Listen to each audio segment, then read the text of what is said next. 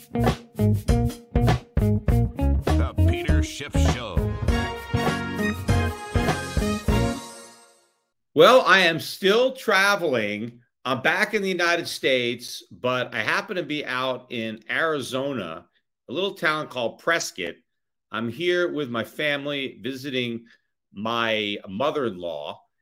And from here, we actually go to Las Vegas. We'll be visiting my father-in-law. So I'm still traveling.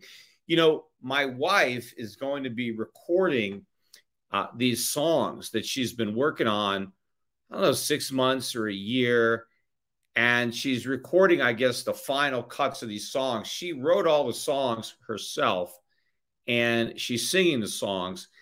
The guy who did the music was a fan of mine who had reached out to me some time ago just to let me know that he, really appreciated the podcast and been following me.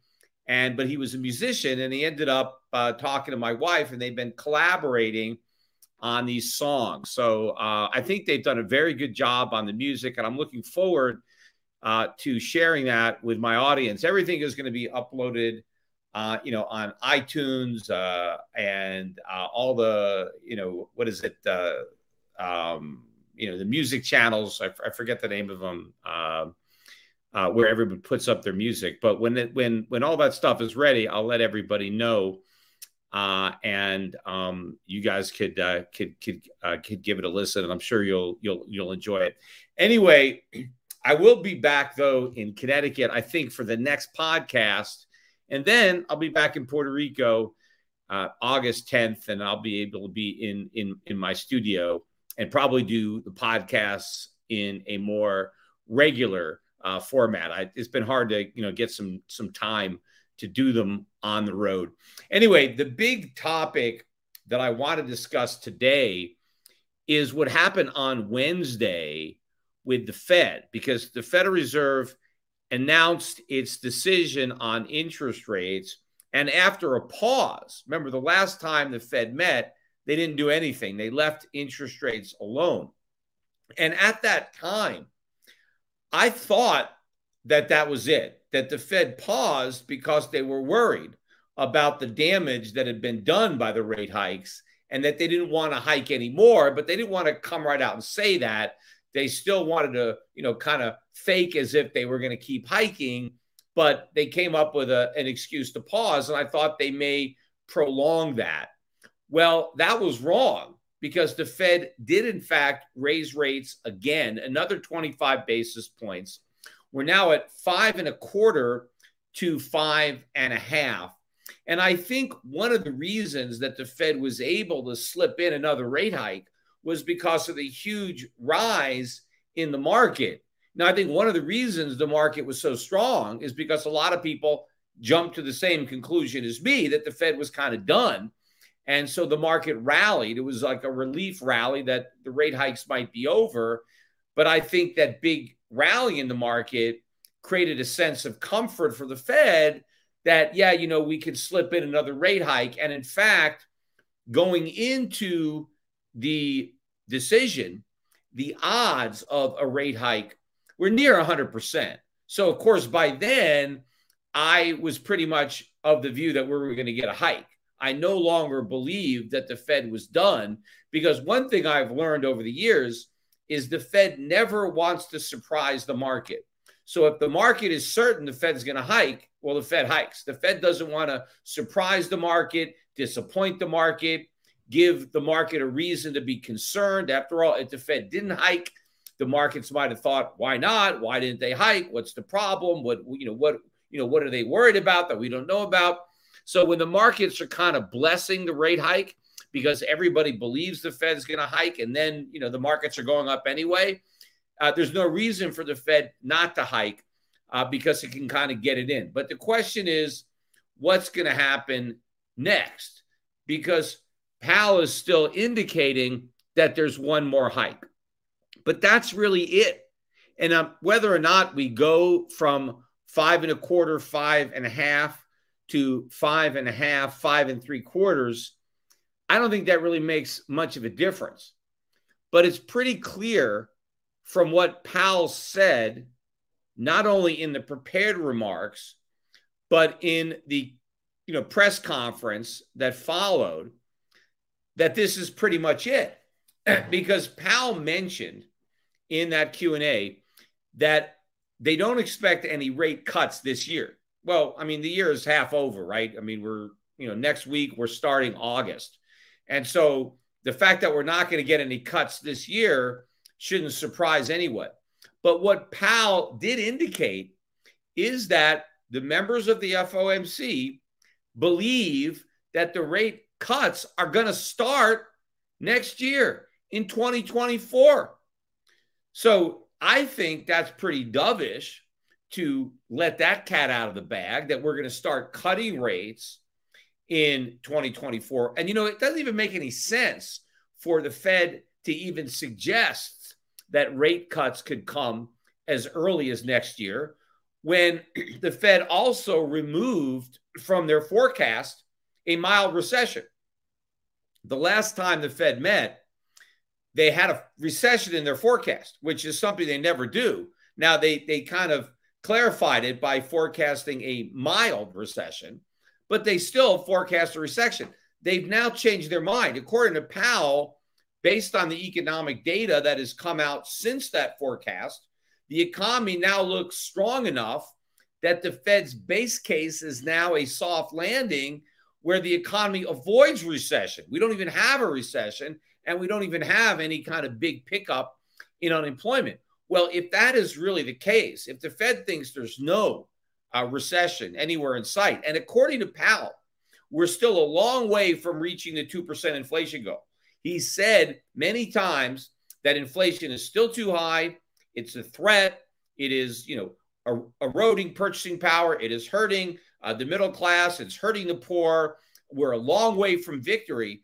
Given that, if we're a long way from achieving the inflation goal, and the economy is now so strong that they're not even worried about a recession, why would they talk about rate cuts as early as next year? Also, I think the most significant announcement that came out of the meeting is that Powell admitted that the Fed is not going to wait for 2% inflation before it starts cutting rates, because Powell said we don't believe we're going to get back to 2% inflation until sometime in 2025. But he said the Fed is forecasting the first rate cuts to happen in 2024. Well, why cut rates if you're still not at your 2% goal? Well, what Powell tried to say is that we don't have to wait for 2%.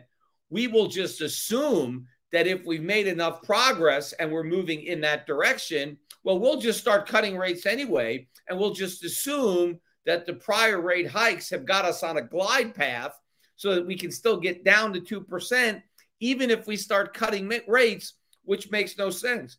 In fact, Powell admitted that the Fed is still restrictive in its policy, but that by next year, it may not only move to neutral, but move to accommodative. He said we may lower interest rates to below neutral next year. How are they going to do that?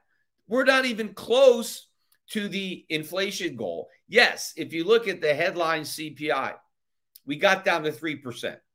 But it's not going to stay there. Oil prices dropped almost 50% between, I think, the summer of 2021 and about 2-3 months ago. It was about a 50% drop in oil prices. That was really what brought headline CPI down from 9% to 3%. Well, over the last 3 months or so, oil prices are up 25%. We closed the 5th consecutive positive week for oil. We closed above $80 a barrel. Gasoline prices now in the country are at the highest they've been all year. We're seeing other commodities that have already turned. The dollar index is weakening. It's bounced, it's back up to about 101, but the dollar is in a decisive downtrend.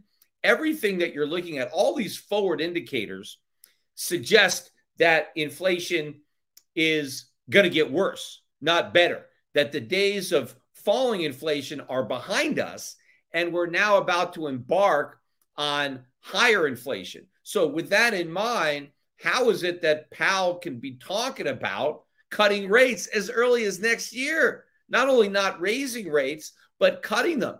In fact, Powell said there's no way we're going to keep raising rates until inflation is down to 2%. He said we would way overshoot if we did that.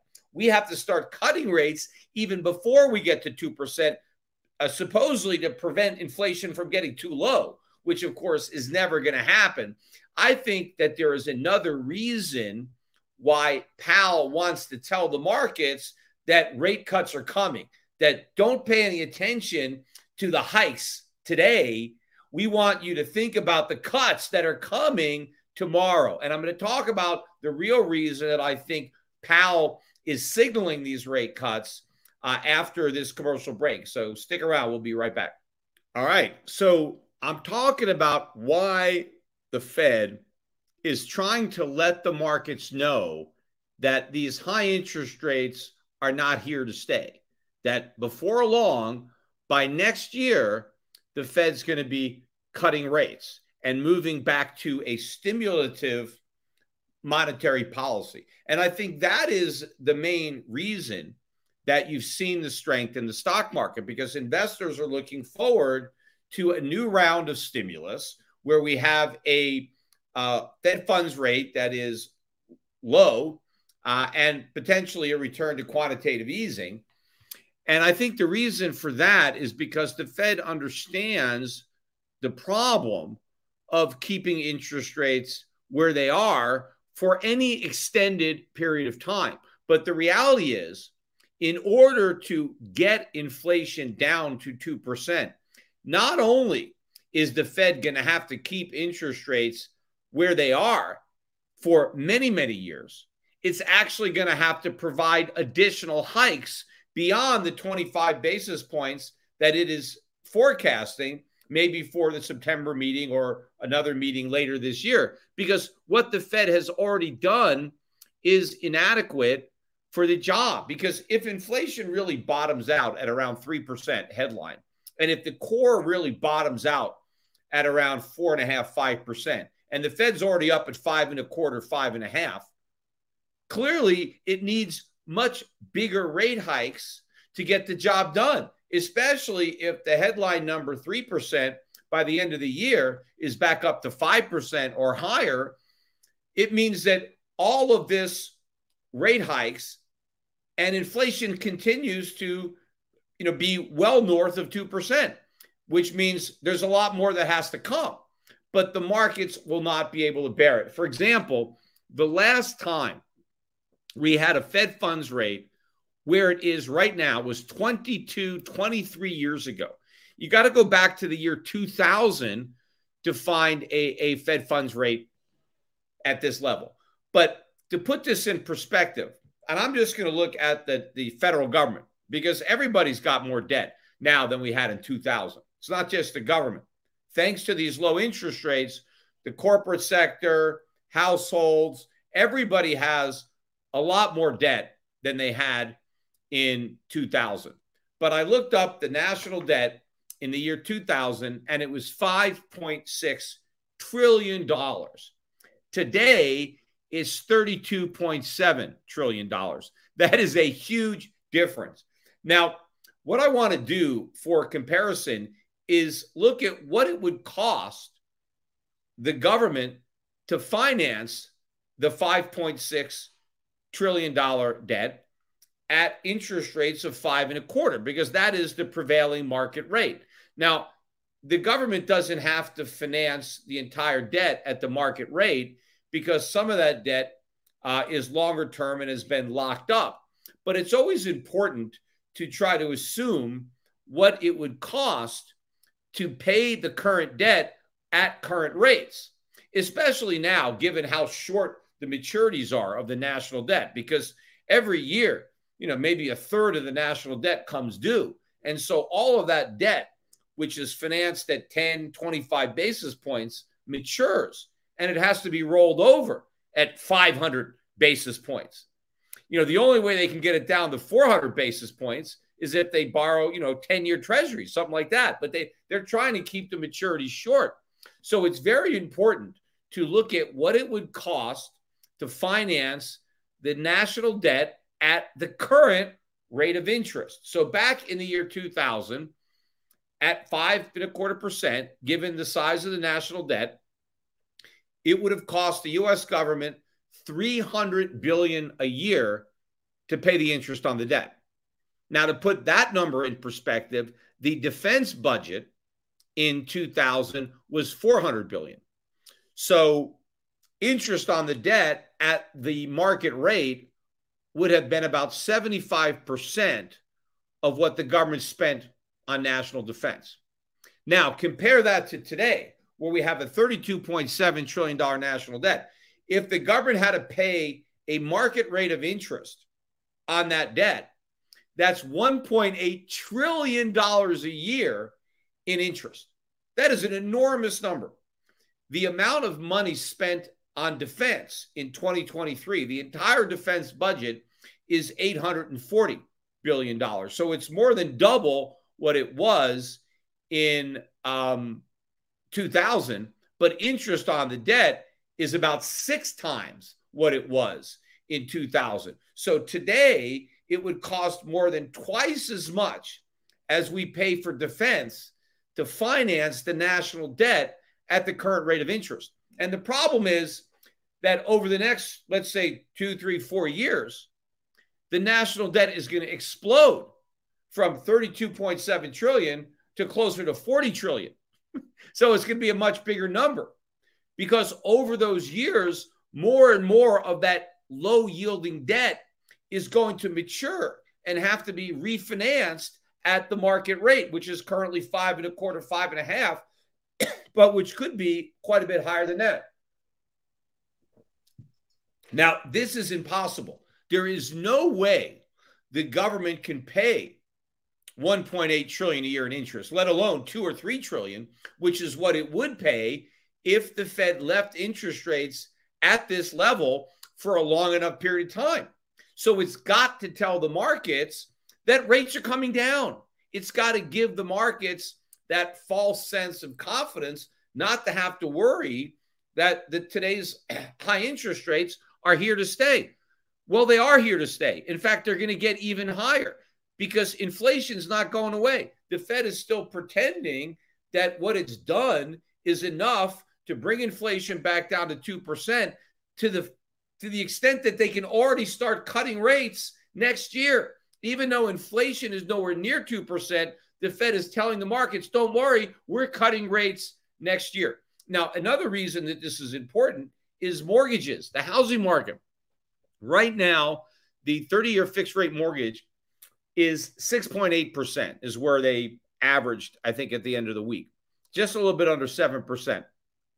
But if you look at what's happening in the bond market is getting clobbered right now. The bond market, almost all the maturities now are back above 4% on the shorter end. But the bond market, to me, if you look at that chart, the bonds look like they're about to get hit.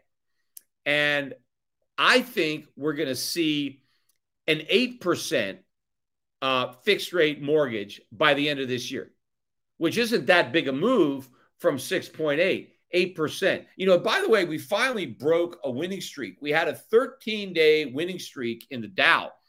The last time we had a 13-day winning streak on the Dow was 1987. Now, that year didn't end very well because we had the stock market crash in October.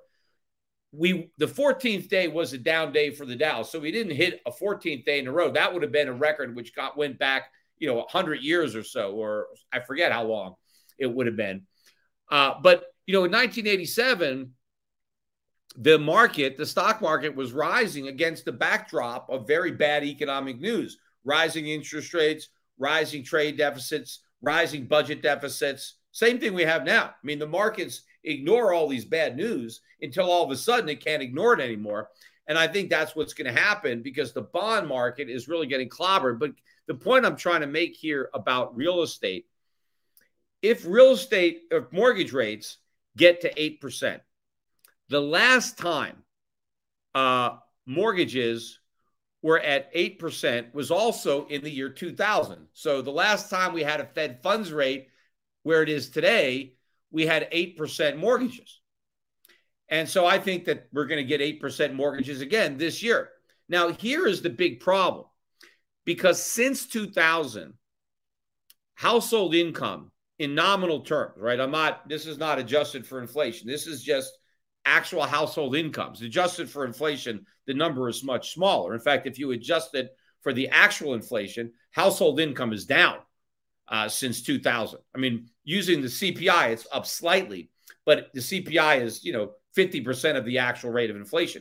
So if you use a real rate of inflation, household income has been eviscerated in the last 23 years. But nominally, household income is up by 70% in the last 23 years.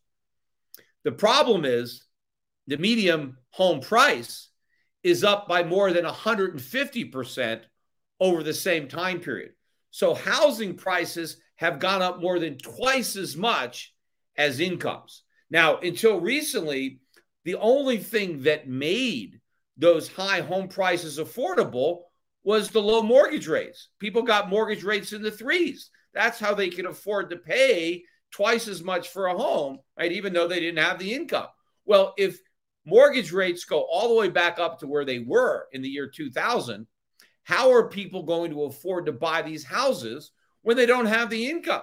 When home prices have gone up so much more than incomes. And in fact, we got the personal income and spending numbers that came out on Friday, I believe. We got those numbers. And the numbers, let me look for them here. I have them on my computer. So this is the June numbers. And income was up a little bit less than expected, up 0.3. But spending was up more than expected at up 0.5. I mean, just slightly more, but that brought the savings rate down to 4.1%. This is the lowest savings rate of the year. And where do people get their money for a down payment on a house, right? Well, they get it from their savings, but the savings are being depleted. And I expect the savings rate to move even lower over time, as people are forced to dip into that shallow pool in order to make ends meet, because prices continue to rise, despite the Fed trying to claim that the inflation battle is being won, is clearly being lost. And the point is, though, if Americans have, low savings, how are they going to get a down payment on a home when homes are so much more expensive than they were in 2000, when people had more savings to make those down payments, and the prices are so much higher? So real estate prices are going to have to implode unless the Fed can start cutting rates. That's the only thing that can really save the market, is going to be rate cuts. And so I think the Fed is trying to telegraph that. Same thing with the commercial real estate market, the junk bond market. There are all sorts of notes, debt instruments that were taken out when rates were really low that are going to be maturing next year, the year after that. And the Fed has to hold out some hope, right? Let the markets believe that there's going to be some relief coming, like the cavalry is coming to the rescue and rates are going to be able to come down. But what? How could that possibly be when inflation is still as high as it is? There is no justification for lower interest rates. Yet Powell wants to pretend that we are going to be returning to a low interest rate environment. Well, how is that possible? Because we're not going to return to a low inflation environment. And if we're not going to return to a low inflation environment, we're not going to return to a low interest rate environment. In fact, last week, we got the news that the Teamsters had reached an agreement with UPS for substantial wage hikes over the next 5 years. I'm not sure the full time. I didn't see the exact number for them, but I saw the part-time workers, part-time drivers for UPS, and they're basically getting a 10% raise per year. It was 9 point something, but rounds it up to 10%. 10% per year for the next 5 years. 10% increases. What does that tell you? I mean, it's not that these wage hikes are going to cause the inflation. The point is the inflation has resulted in these wage hikes. Again, during the Q&A portion of the press conference, a lot of the reporters asked Powell about if he was worried that rising wages would be a problem for inflation and wage inflation, or would rising food prices be a problem creating inflation. And all these questions are being asked by people who don't understand inflation, and they're being asked of a Fed chairman who doesn't understand inflation, because inflation is not caused by wages going up. Inflation is not caused by food prices going up. It's inflation that causes wages to rise. It's inflation that causes food prices to rise. That's what's going on. Now, food prices could rise for other reasons other than inflation, but if food prices rise, absent inflation, the price of something else is going to go down. So rising prices won't cause inflation. It's inflation that causes all prices to rise, and that's what's happening. But you can't overlook what's going on. These 10% per year increase in wages for UPS, what is this telling you? This is telling you that shipping costs are going to go way up, not just the wage component, but a lot of other factors. And if UPS is giving its drivers these big hikes, FedEx is going to do the same thing. The cost of shipping everything is going to go way up. Well, what are these companies going to do? If companies are having to pay higher prices to ship their products, well, what are they going to do? They're going to pass that on to their customers. All this stuff is going to be passed on. And of course, the individual consumer, when they finally get their products, they're going to pay another shipping cost, right, to get it to themselves. So there are tremendous inflation pressures that are building. You can see it, right? You can see the impact inflation is having on wages, on other costs, and the Fed is oblivious. Yes, Powell is saying we still see inflation as a threat, but at the same time, he's promising to cut rates next year in the face of that threat, saying that we don't want to be optimistic. In fact, somebody asked him, if, he's optimistic. And Powell said, well, I wouldn't want to say I'm optimistic. Let's just say I see a pathway, meaning getting to 2% inflation. Well, I mean, he's obviously optimistic if he's forecasting rate cuts next year, and then he's admitting that the Fed's going to start cutting rates long before. He said long before we get to 2%, not just before 2%. He said long before we get to 2%, we're going to start cutting rates. Why? Why don't you wait till we get 2%? In fact, he should wait for under 2% to really make sure that we get down there. Because if he just wants to assume that 2.5% is going to become 2%, and so he just starts cutting interest rates, on the come, because he just believes that the 2.5% inflation is going to go down to 2. And what if all of a sudden it goes the other way, right? What if the fire is starting to, go out, and then he throws gasoline on it and it ignites all over again? It makes no sense for a Fed chairman who really is concerned about inflation to be talking about cutting rates next year. What Powell should be saying is there are no rate cuts anywhere in sight. Maybe we're going to stop hiking at 5.5, but rates are going to have to be at 5.5 indefinitely. After all, this is where rates were, 20 years ago, 25, 30 years ago. This was normal. A 5%, 5.25%, 5.5% Fed funds rate is not low. Historically, if you go back ever since we've been off the gold standard, but certainly if you go back to the 1970s, 1980s, 1990s, the rate we have right now is not high. It's kind of average to low. So why would Powell be promising a return to the very artificially low interest rates that caused all this inflation in the first place? The reason inflation broke out to the highest level since the 1970s is because we kept interest rates so low for so long. Why would Powell be talking about returning to those very policies that created the problem that the Fed is now struggling with? Because Powell cannot be honest with the markets, because if Powell actually told the markets the truth that high interest rates are here to stay, the markets would crash. There's no doubt in my mind that that's what would happen. And the reason the markets haven't crashed is because Powell continues to suggest, not only suggest, to say, to reassure the markets that it doesn't matter whether we hike rates again in September, because by next year we're cutting rates. So don't worry. This is all temporary. The pain is going to go away. We've got relief coming. Well, the pain's not going to go away. The pain is actually going to get worse. Now, I wanted to talk about some of the other data points that came out during the week, because on Thursday we got some strong economic data that actually sent the price of gold tumbling about $27, although it recovered about half those gains the following day on Friday. But the GDP numbers came out for Q2. This is the initial estimate. And I was surprised by this number. The consensus was for up 1.5%. And that was a decline from the 2% from the first quarter.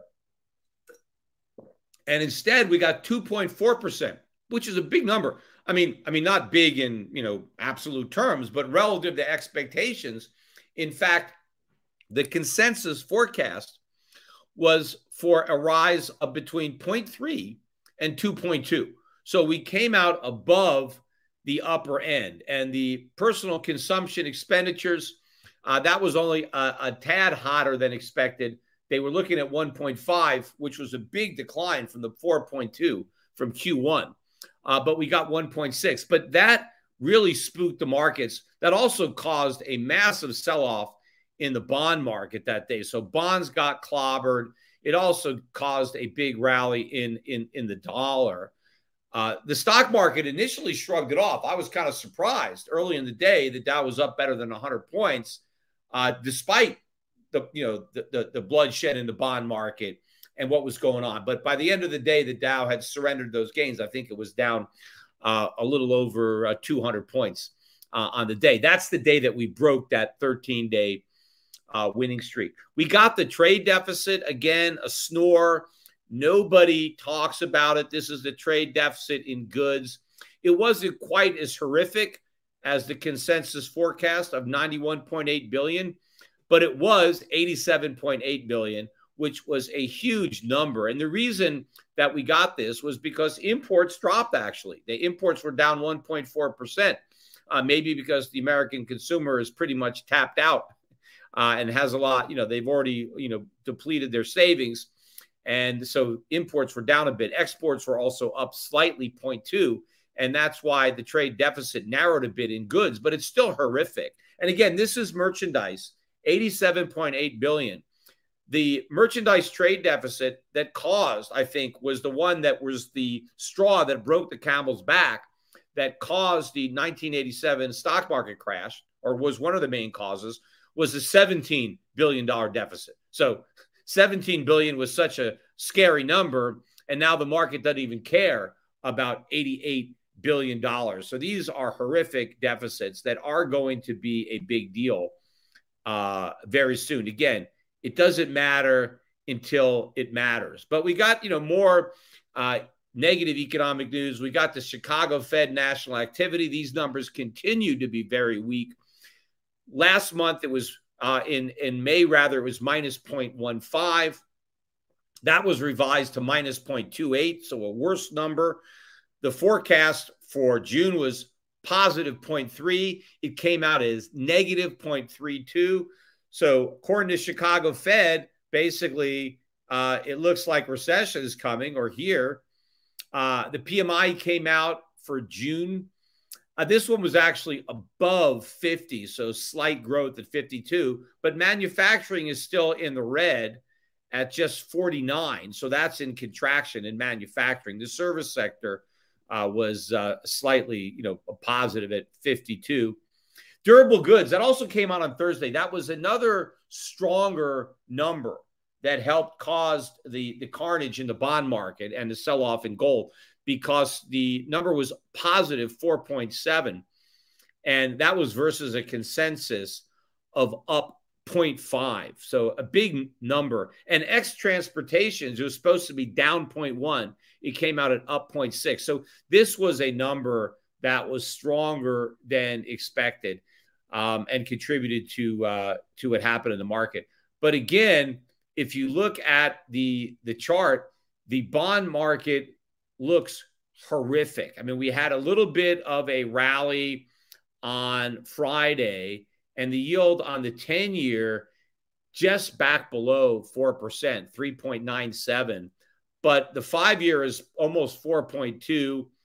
And even the 30-year is 4.03. But if you look at these charts, it looks to me like we're going to be breaking down in the bond market. And how much longer the stock market can ignore the breakdown of the bond market. There's a lot of people that have been looking for a big rally in the bond market. A lot of people have been saying, buy treasuries, lock in these yields. And I've been warning people not to buy treasuries. In fact, again, I was on Fox Business on Wednesday. That was the day before I left Connecticut for Arizona. I went into the studio and I was with Liz Clayman. If you haven't seen that, it's up on my YouTube channel. But again, the guy that was on there with me was recommending treasuries. A lot of people, the Bond King, right? Jeff Gundlach I've been watching him on CNBC, touting treasuries, buy these bonds, lock in these yields. He's been saying this. A lot of people have been recommending bonds because they think this is you're locking in these high yields. They're not high. These yields are still low, especially when you contrast them to the rate of inflation. But I think we're getting ready to disappoint a lot of people who have been trying to pick the bottom in the bond market and who have been buying the 10-year or longer, thinking they're going to make a gain. They're about to get hit with some unexpected losses. And not only is this going to be a problem for the people who buy the bonds, it's going to be a big problem for the banks, because the banks are about to get another leg down in their portfolios, because their bond portfolios, their mortgage portfolios are about to take another big hit when we get another leg down in the bond market. And that's going to be a big problem. It's a big problem for the Fed too, because now the Fed has to bail these banks out by doing quantitative easing. During the Q&A, Powell actually got a question. Somebody said, you're going to start cutting rates, right, by next year. Is it possible that you're still going to be doing quantitative tightening, right? Because the Fed is still committed to shrinking its balance sheet, yet they just said they're going to start cutting rates next year. And so this reporter said, well, are you going to be cutting rates while you're still doing quantitative tightening? And Powell's response was, yeah, that could be, right? Because he doesn't want to acknowledge that they're going to go back to quantitative easing next year, but that's exactly what he's going to do. In fact, I actually think that the Fed's going to go back to QE before it starts cutting rates. I think it's going to be forced to go back to QE to bail out the banks based on the next leg down in the bond market and the mortgage-backed security market. But also, it's going to have to bail out the U.S. government, because more and more of this debt is maturing, and the Fed is having to go into the bond market and finance it at current rates. There are no buyers there. The world doesn't want to loan us all this money. And so the Fed is not just the lender of last resort, it's the lender of only resort. And the only way the Fed can lend to the U.S. government is by going back to quantitative easing. So I would expect that to happen even before the Fed starts hiking rates. Anyway, I want to finish up the podcast, though. I want to talk about, some new information that came out today about the Bidens, because I think it's particularly relevant, because this is also the 13-month, anniversary is not really the right word for it, because, anniversary, connotes something good, right? This is a bad thing that happened 13 months ago. It was the 30th of June last year in 2022 that the regulators in Puerto Rico shut down my bank and held a press conference and brought the IRS, the J5 in there to talk about how they suspected the bank had been laundering money and evaded taxes. even though they knew that the bank didn't do that. Yes, they may have suspected the bank of those things before they started the investigation back in January of 2020. But by the time they finished their extensive investigation 2 years later, they knew that all of those suspicions were unwarranted because they didn't find any evidence of money laundering or tax evasion. I mean, not only did they not find evidence that the bank helped people launder money or evade taxes, they couldn't even find any evidence that it happened. Thousands of accounts. They couldn't come up with one example of a customer that actually did something wrong. At that press conference, they made a big deal. They said, oh, there's hundreds of investigations of customers of this bank. Yeah, well, so far as I know, none of them have been charged with anything. There was a report in January that these two guys were arrested in England, and it was somehow in connection with my bank, although they never actually came out and said they had accounts with my bank, so I have no idea. But I've heard nothing about that. They've never released their names. And as far as I know, they've never been charged with anything. They got arrested, but there was never a follow-up article that they were ever charged with anything. So as far as I know, nothing has happened. Not only did nothing happen to my bank, but nothing has happened as a result of any of these investigations. But the reason I want to talk about this is because the news story that came out today, and I read about this, on Zero Hedge, and I researched it too, is that the banks where the Bidens had their accounts, remember, they had all these shell companies, all these LLCs that they had set up. And these LLCs had accounts at major banks, right? JP Morgan, Bank of America, Chase, all the big banks, right? I mean, they didn't have an account with my bank. Of course, that's the irony. There's no way they could have opened one. Our compliance was too strict. I mean, first of all, we didn't take Americans, so we wouldn't have taken the Bidens.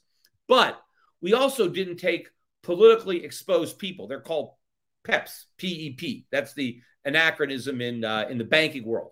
Why didn't my bank take PEPs? Because we thought they were too risky.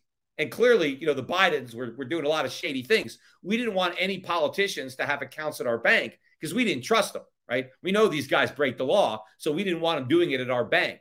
But, these big banks, they got no problem with taking politicians. So they took the Bidens and all these accounts. They filed over the course of, I'm not sure how many years, 170 suspicious activity reports. Those are called SARs on the Bidens. That means the bank saw something suspicious in the transaction and notified the government, hey, look, we're worried about this transaction in this account. The government did nothing. Now, you can see, okay, maybe one or two SARs, no big deal. 170 on the same group of accounts and nothing? I mean, what is the point of requiring banks to file these suspicious activity reports if you don't even look into them? They must have looked into them. Somebody at the Justice Department, somebody somewhere must have looked into these SARs and saw that they were linked to these Biden-related accounts, and so they did nothing. Here's the irony. None of these big banks, despite filing all of these SARs, none of these banks closed any of the Biden's accounts. They just let them keep on banking. Even though they were doing all this suspicious stuff, they kept the account open. They kept processing all these suspicious transactions. All they did is tell the government that they're doing it, and they figured, okay, we covered our butts, but they continued to bank these LLCs. Now, contrast that to what my bank would have done. We would have shut the account down. We wouldn't have just continued to bank them. We got a lot of SARs that we filed, but we always shut the account down. We didn't want to take a chance. So if we saw something suspicious, and just because it's suspicious, that doesn't mean the customer actually did anything wrong, right? It just looks like maybe they did something wrong. And so you tell the government. But my bank was so cautious. We didn't want to take a chance. See, these big banks don't have as much to worry about. But we depended at my bank on our correspondent banking relationships. And so we needed to make sure we were extra clean. That's why, we didn't take politically exposed people. There was about 13 different types of people that we wouldn't even take accounts from because they were too high risk.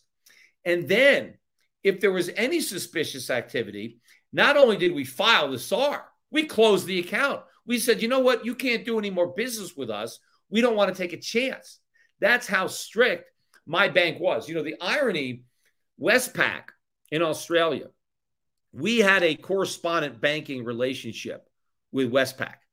Westpac in Australia was fined like $2 billion for millions of anti-money laundering violations that were made by its correspondent banks. So they were holding Westpac responsible for these AML violations from correspondent banks like Euro Pacific Bank.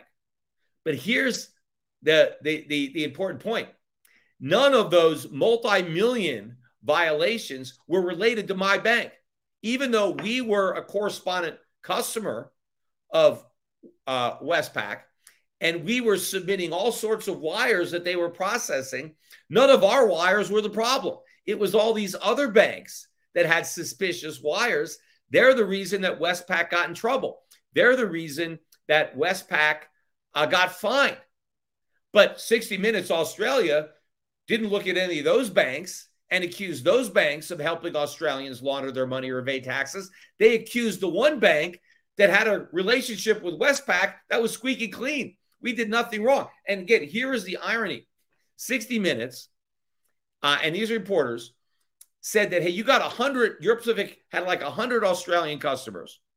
And they said that those Australian customers were using my bank so they could evade taxes, right? Even though not a single one of them has been found to have used their account to evade taxes, they said that they were using my bank to evade their taxes. Why?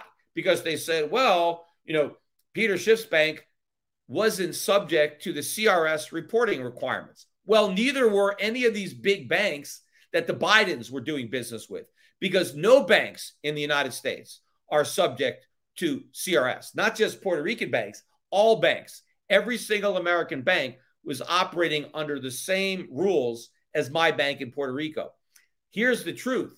If those Australian customers really wanted to hide their money from the tax man in Australia, they would have sent their money to JP Morgan. They would have sent it to Bank of America. They would have sent it to Wells Fargo or Citibank, because those banks wouldn't have closed their accounts for suspicious trades, just like they didn't close the Biden's accounts. They just would have sent the SAR, but they would have allowed them to conduct their business. My bank was the most difficult bank. If your goal was laundering money or evading taxes, the last place that you would have sent your money, if you were an Australian, was to my bank, because my bank had to have compliance that was far stricter than these other banks. And by the way, there are U.S. states like Delaware, like Nevada, that have bank secrecy. If you really want to keep your money secret from the tax man, that's where you go. You go to Nevada. You go to Delaware. There are a few states that really have bank secrecy. There's no bank secrecy at all in Puerto Rico. It's an open book, right? The only thing that we had was that we weren't reporting through CRS because there was no way to do it, because no American bank has the ability to do that, because the U.S. government didn't sign on to that protocol. So we had no choice. I mean, if we were able to comply with CRS, we would have done it. In fact, we had a brokerage subsidiary in the British Virgin Islands, and BVI was subject to CRS. And so all of our brokerage accounts, we filed. So any Australians who had brokerage accounts with my bank, we reported those accounts to the Australian government through our BVI subsidiary, because there was a mechanism in place that allowed us to do that. So what's happening just today just highlights how much stronger my bank's compliance was than all these other banks. Yet my bank got shut down. And again, you know, if you haven't watched the press conference, it's up on my website. Again, they had that press conference on 13 months ago today.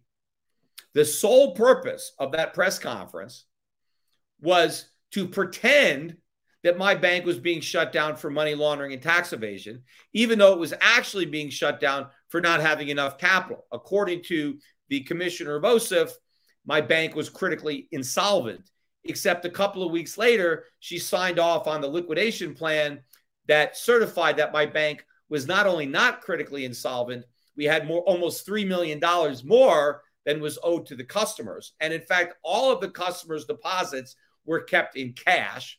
The bank had no debt and no loans, yet it was put into receivership anyway. And the problem is, here we are 13 months later, and not a single nickel has been returned to a single customer. None of my bank customers have gotten their money. I could have sent back every customer 100% of their money 13 months ago had Puerto Rican regulators let me do it. But they didn't. They didn't want me to do that. They wanted to make a big deal about helping the IRS pretend my bank was shut down for money laundering and tax evasion. And so they held that press conference. They let those guys come and talk about tax evasion and money laundering, to the point where the Portuguese government actually froze the bank's account at Nova Bank and caused a whole chain of events to happen. But here we are today, 13 months later, and I still have no idea when anybody is going to get their money. Who knows? I mean, someday, I hope it doesn't go an entire second year and all that money is unnecessarily tied up. But I could have sent it all back. I wanted to send it all back. Of course, there was no reason, because I had a buyer. I had a company who was willing to buy that bank, put in more capital, would have been seamless for all the customers. That deal was on track until they pulled the rug out from under it with no advance notice 13 months ago, to do this press conference so the IRS could pretend that their Operation Atlantis, which was a complete embarrassing failure, was actually a success. Now, there was a great article, I'm mentioning it again. It was written about this in the Daily Wire. I've read that article now a few more times. The writer did an excellent job. Again, I didn't write this article. I mean, he did his own independent research. This is Pulitzer Prize material. It's unfortunate that the mainstream media is completely ignoring. I'm surprised nobody has picked up on this. And so, we got to bring it to the attention. So if you haven't read this article, it's up there on the internet. I've tweeted it out. Share it with your friends.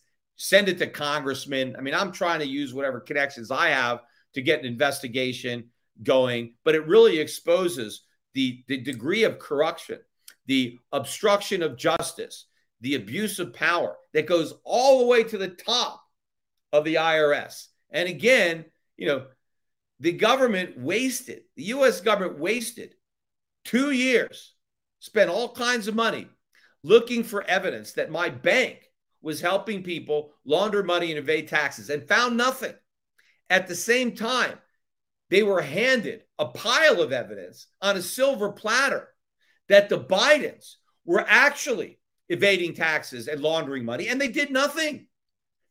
So here I am, innocent, was punished. I lost my entire bank, and absolutely nothing has happened to Joe Biden or Hunter Biden or anybody in the Biden clan, despite the fact that there's overwhelming evidence of guilt. Anyway, that's it for today. Stick around for my next podcast, which is probably not going to be for a week again because of all these travels. I'll be back in Connecticut, but then the following week I should be back in Puerto Rico, and hopefully we'll be doing podcasts on a more regular basis. So bye for now.